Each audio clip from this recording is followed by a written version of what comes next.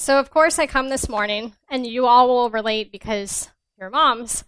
This morning, my husband was going to take the kids to school for me because I had to speak. I also work downstairs in the accounting office, if you didn't know that. And I just somehow ended up being both my kids' room mom. Excuse me. So this morning, my husband was going to bring them.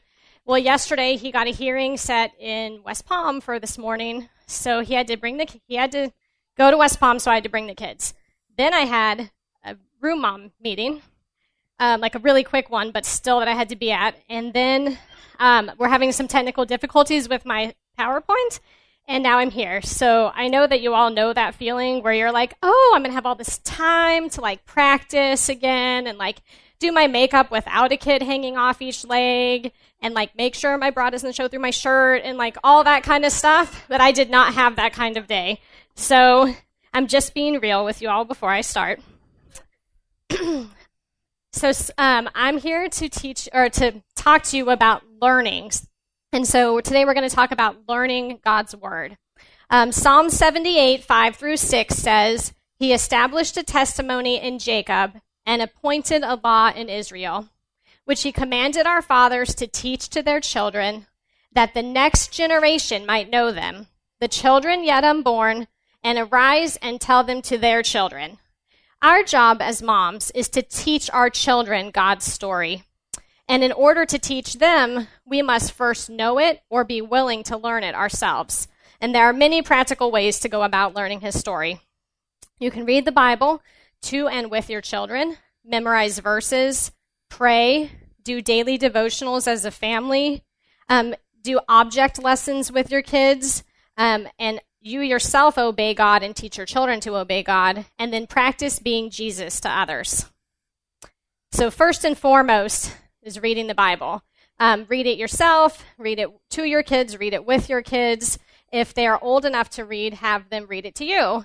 There are so many choices of Bible out there. You just find one that works for you, one that works for your family. And that may not be the same one. You may go through one on your own or one with your spouse, and then another one with your kids. Mine are 3 and 5. So we're currently doing the Osborne Book of Bible Studies, which I got from someone in this room, Miss Rebecca. And it's awesome because it comes with a CD that's a read-along. So my older daughter's just learning to read, and she actually gets to like do it with the CD, and then at nighttime before bed, she reads it to us, which at this point might be some memorization from hearing it on the CD, but it's also helping her to learn. So to read. So we're, doing multiple things at once. In addition to reading the Bible, there are lots of ways to teach your children biblical principles. The next slide will show you the 10 Commandments. This is an activity I've done with my kids, and we use yellow paint, so it's kind of hard to see.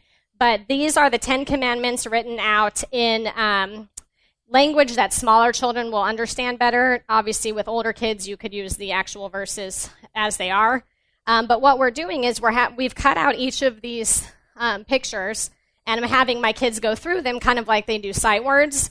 And when they know them, they get to take paint and do their handprints on a piece of paper. And for each one they know, they get to glue that one down on their handprints.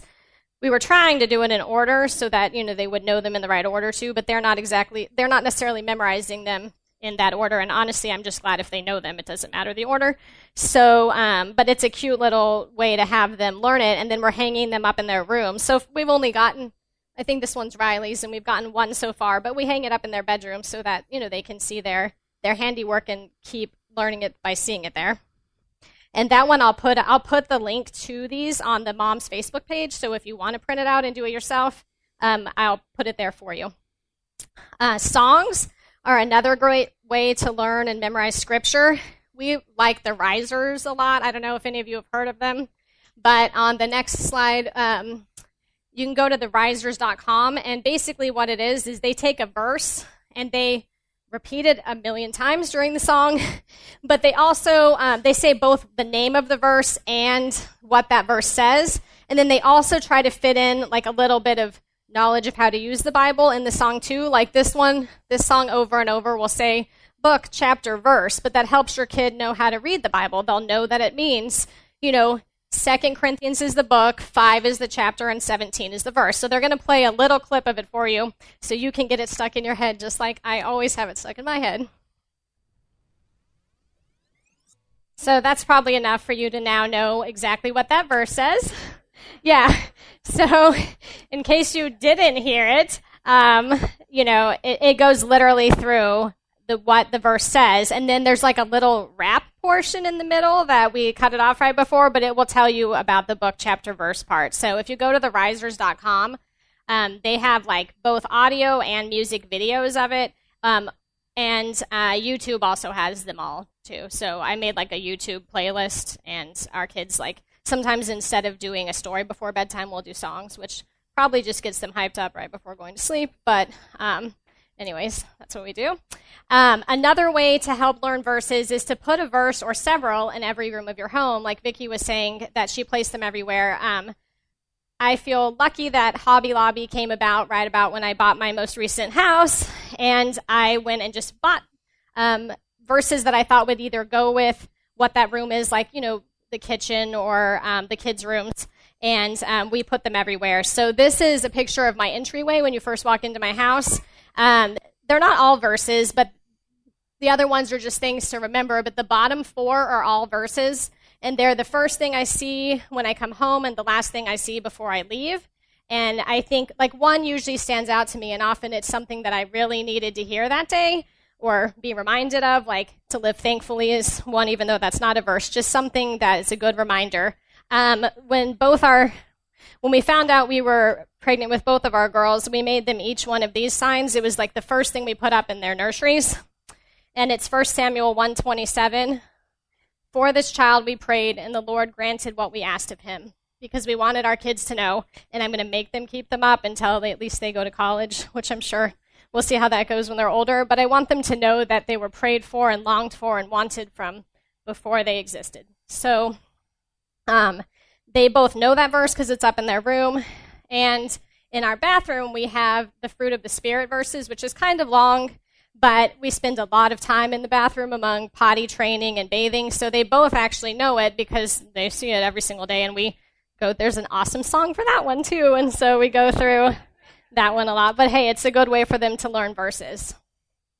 In addition to reading the Bible and knowing Scripture, another important part of learning God's story is praying. I explain to my kids, and it's good for us to know too, that praying is simply talking to God. At the same as Vicki, I am like the most nervous public prayer in the entire world. Like, even before mom's meetings when we pray, I try to like be the silent one because I figure if enough other people do it, I can just do it in my head and I don't have to have anyone hear me. Well, God thought it would be funny this particular week to stretch me a little bit about that. Our staff just started having prayer meetings on Tuesday mornings, and I'm on staff here. And this Tuesday was the first one, and I was running a little bit late because I do contributions, and Monday was a holiday, so I was doing that. So I'm late to the meeting, so I didn't hear how the meeting was going to go. And we got assigned groups. Well, my group was our head pastor, the headmaster, who's also an associate pastor here, one of the leaders of our youth, who's in seminary, and me. And we had to pray out loud, which I was shaking by the time I even got in my group.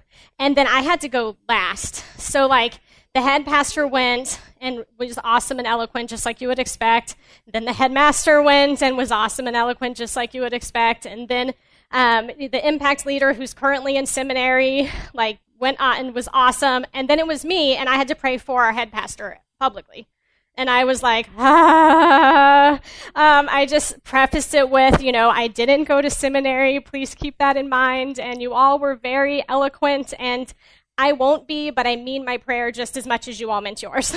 And they laughed, and it went fine. But it's just one of those things where just keep in mind, if you're nervous, it's fine. It's just talking to God. Just have a conversation. One good way to teach your kids to pray, and I did this at the first meeting last year, and I got asked so many times for the graphic again that it's right here, and I'll stick it again on our Facebook page. But it's the 5-finger prayer, and you have your kids put their hands together like this, and then the thumb is it's the order in which you pray. So it's those closest to you, your family and loved ones.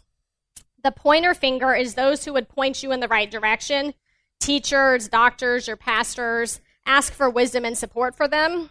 The index finger, or your middle finger, is the tallest. My husband wanted me to make a joke today about that's the government one and what finger that is, that it's the government one. And I told him that was more appropriate of a joke for a men's group than mine, but that's all I'm thinking in my head right now, so thank you, James, for that. He'll be thrilled that I said it, too. Trust me, he won't be embarrassed. But pray for guidance and wisdom for them. The next is your ring finger, which is supposed to be your weakest finger, and those that are weak, in trouble, or pain. And keep in mind, we cannot pray for those people too much, whether we know them or not. And the pinky is your smallest, and it's supposed to be last. That's praying for yourself and your own needs. So it's a good way, and our kids do, I think they honestly learned it at school, but they do like this before praying anyway, so it was a good way to tell them to go through it. The next is prayer reminders. I know you're wondering when you see the slide why there's a giant donut on it, but I'll tell you in a second. Psalm 55:17 in the Living Bible says, I will pray morning, noon, and night, pleading aloud with God, and he will hear and answer. So a prayer reminder, I got this from Proverbs 31 Ministries.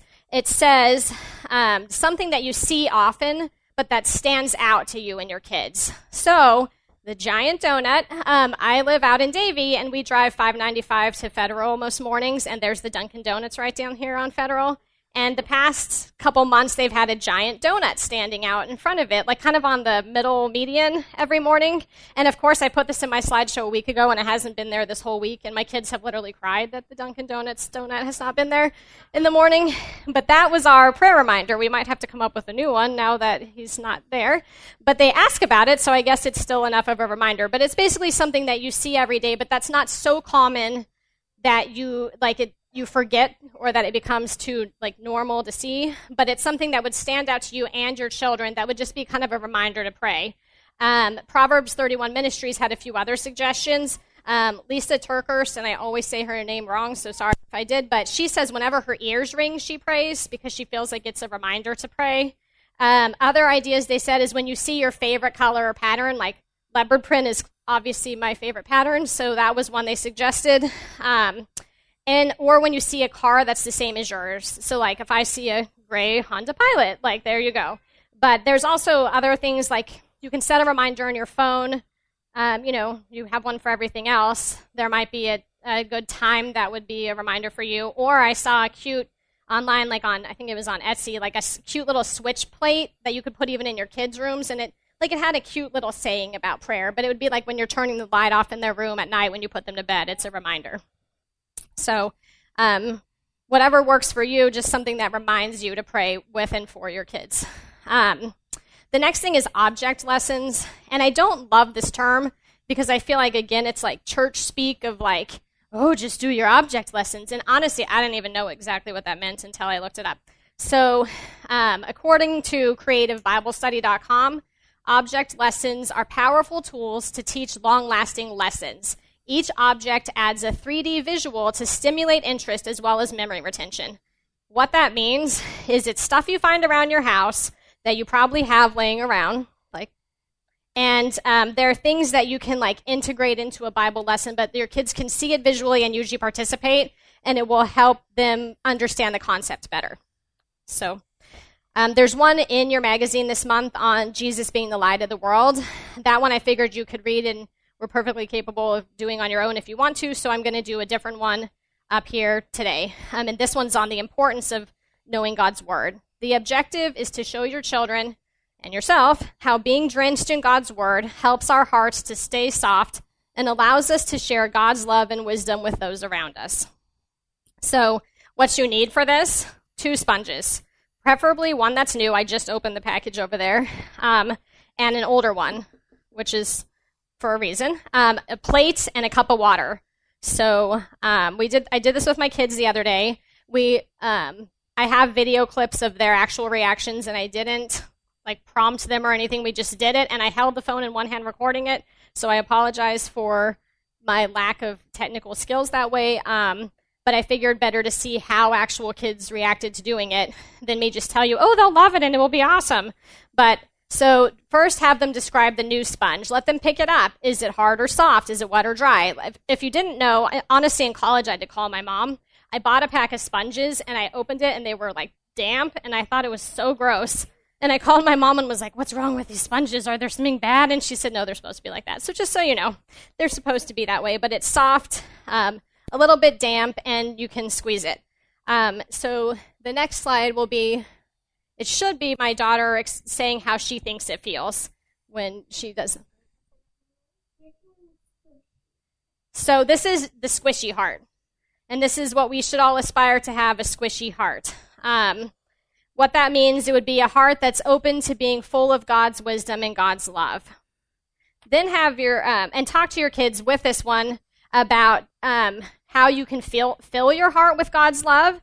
Read his word, talk to God, and follow God's instruction. And while you're talking about that, you can have them pour water over the sponge on the plate.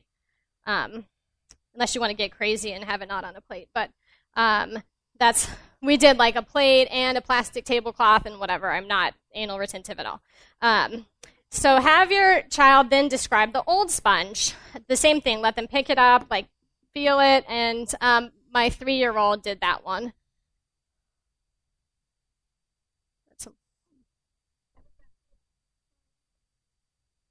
She said hard. I don't know if it's hard to hear, but basically hard.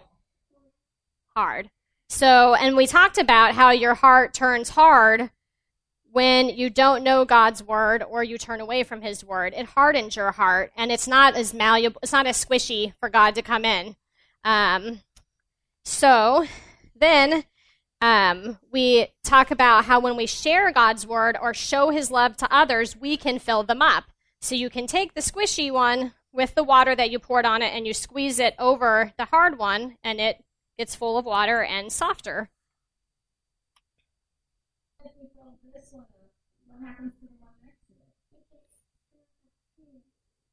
Yeah, so we did first like it would be like me pouring out my love for someone else or God's love, by pouring into them. And then we also put them next to each other, like we wrung them out and everything. And then we put them next to each other and talked about how even when this one is getting filled, the water will transfer into the hard, dry one. So even just if someone is having a hard time and may not be the most receptive to you saying, here, listen to this stuff I have to tell you, just you loving on them and being near them will help soften their heart too. And that's how we can be Jesus, which I'll get to in a minute, to people around us.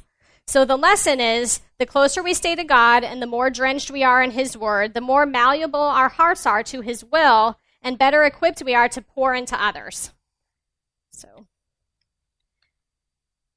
the next topic is obedience, which I'm sure is everyone's favorite, most popular topic. I feel like obedience, just the word, is so unpopular in today's society. I actually tried to find like an e-card or a meme, or I don't even know what the difference between those two things are, but like one of those things to put up to show you, but most of them weren't appropriate for me to stand up here and put up unless they were about like dog training school. So, but basically it's just no one wants to hear that. We're told over and over, just be an individual and do what feels good for you and spend all your money because you need all these things that, it's just not hearing that we as adults should obey anyone is like offensive to people and very like anti our society. So, I really didn't even want to mention this one, but it was one I felt like is necessary. So first, we must obey God, and second, we must require obedience of our children. And what that means is listen to his word and actually follow his instruction, not say, I don't like that one, I'm not going to do that one. Or I'll just pretend that part's not in there. That's very easy to do and more comfortable, I think, in our society, but that's not what God requires of us. Now, requiring obedience of our children is not the same as requiring perfection. Consequences. There should be consequences for actions, not arbitrary punishments. And I actually learned this from Vicki. I think it was like my first or second meeting I ever came to. And I had one kid who was like 4 months old, but I'm like frantically writing notes because I wanted to remember it all. But she said, to take like set actions and have set consequences and have them be basically like similar to the number of years old they are, especially when they're young. So like for my 3-year-old, she literally has like 3 rules, which are mostly like, don't hit, don't get out of bed. Like but they're things that she struggles with. And then what Vicki had said was to set consequences for each of those actions, because then you're not reacting when you're angry, which I'm very easygoing. I like people pleasing, but then, everyone loses their temper. And especially about not staying in bed at night, I'm not the only one, but you're not like done by 10 o'clock at night. And when your kid comes out for the 18th time, you're like, oh my gosh, just go to bed. I've definitely lost my temper, but I try not to. So for that specific one, we have a specific consequence, which Riley got up 8 times last night. So she knows what it is, and she'll tell you what the consequence is. So they just started sharing a room this summer, and the first consequence is that they get separated. Macy is going to be that poor kid at sleepovers where that everyone messes with because she's the first one to sleep. I mean, let's hope that doesn't happen, but that's what, she falls asleep the second she goes to bed. But Riley is like a night owl. Will stay up till 2 a.m. if you would let her, and with them sharing a room, it's really hard because then she keeps Macy up, and then they both go to school now, and it makes for a very grumpy morning. So our consequence is just the first time, either that we hear poor Macy saying, please leave me alone or whatever. And it's not always, in Riley's defense, it's not always her that's, Macy, definitely, throws a toy at her or something because she's talking. But, so there's both. But the first consequence is that they get separated because we just know that that's a consequence. And they both cry every time, but they know what's coming because we've told them. And when we put them to bed, we say, if you get up or if there's drama, which they can both sing you, no drama, no, they know the song because I sing that clip to them because it makes me laugh instead of being angry. But they just have to be separated. So last night they definitely got separated, and then there's, consequences from there. But just pick set consequences that they know it's going to be that, because then they learn that there's a consequence to their action. So like this quote says, grace means all your mistakes now serve a purpose instead of serving shame. So instead of them feeling bad, or you yourself, just realize when you disobey, there is a consequence. But that doesn't mean that you're bad or they're bad or anything. It just means you need to change your thought process or theirs of how to handle the situation the next time. So, and I think the biggest things are, not reacting out of anger, which is easier said than done, and being quick to forgive. I know our kids often hold grudges against us, and that's hard. I struggle with it. I feel all guilty and want to go cry in the other room. But also, don't hold a grudge against them. Sometimes, you've had it was a horrible day, but you go sit there and you see them sleeping afterwards, and then you feel all bad. So just try to get over it before bedtime if possible. So the next topic is practicing being Jesus to others. I know that you've all been admiring my What Would Jesus Do bracelet since I've been up here. I had to find it last night because I really, really wanted to actually have one and not just a picture. And about midnight, I found it in the depths of my closet. But this is my my WWJD bracelet from I think I got it at a Supertones concert when I was 14 or something. So, but I still have it, so you can imagine the state of our closets and my garage. But basically, I know that's silly and that dates me and whatever, but it is a concept that we should apply. It doesn't have to be a bracelet, but just when you're in a situation, try to stop and think, and teach your kids to stop and think how Jesus would react in this situation or what he would do. Because sometimes, let's be honest, most of the time it's not how your gut reaction is. So verses on being like Jesus. 1 John has some good advice on this. In 1 John 2:6, he says, whoever says he abides in him ought to walk in the same way in which he walked. And 1 John 3:16 says, by this we know love, that he laid down his life for us, and we ought to lay down our lives for our brothers. 5 ways your child can practice being Jesus to others or being like Jesus to others as they start a new school year. First and foremost, they can obey their teacher. They can pray for their teacher and other students in their class. They can make new friends. They can be a good friend, which means talking to the student that's new and doesn't know anyone, or standing up for someone, or not participating when others are picking on someone, and don't gossip or put others down. And I think that is a lesson from preschool all the way to us moms, because let's be honest, we're guilty of it too. the toothpaste lesson. I put this up on the mom's Facebook page a couple weeks ago, and it's long, and I know the text is small. It's on our Facebook page if you want to read it still. But this mom, Amy Beth Gardner, did this with her daughter the day before she started middle school. And I think it's a great lesson for middle schoolers, but also for younger kids, older kids, and us as adults. So I'm just going to end by reading it to you. My daughter starts middle school tomorrow. We've decorated her locker, bought new uniforms, even surprised her with a new backpack. But tonight, just before bed, we did another pre-middle school task that is far more important than the others. I gave her a tube of toothpaste and asked her to squirt it out on a plate. When she finished, I calmly asked her to put all the toothpaste back in the tube. She began exclaiming things like, "But I can't, and it won't be like this it was before." I quietly waited for her to finish and then said the following: "You will remember this plate of toothpaste for the rest of your life. Your words have the power of life or death. As you go into middle school, you are about to see just how much weight your words carry. You are going to have the opportunity to use your words to hurt, demean, slander, and wound others. You are also going to have the opportunity to use your words to heal, encourage, inspire, and love others. You will occasionally make the wrong choice. I can think of 3 times this week I have used my own words carelessly and caused harm. Just like this toothpaste, once the words leave your mouth, you cannot take them back. Use your words carefully, Brianna. When others are misusing their words, guard your mouth. Decide tonight that you are going to be a life giver in middle school. Be known for your gentleness and compassion. Use your life to give life to a world that so desperately needs it. You will never, ever regret choosing kindness." So teach your kids to be kind, and mommies, let's be kind ourselves. Thank you.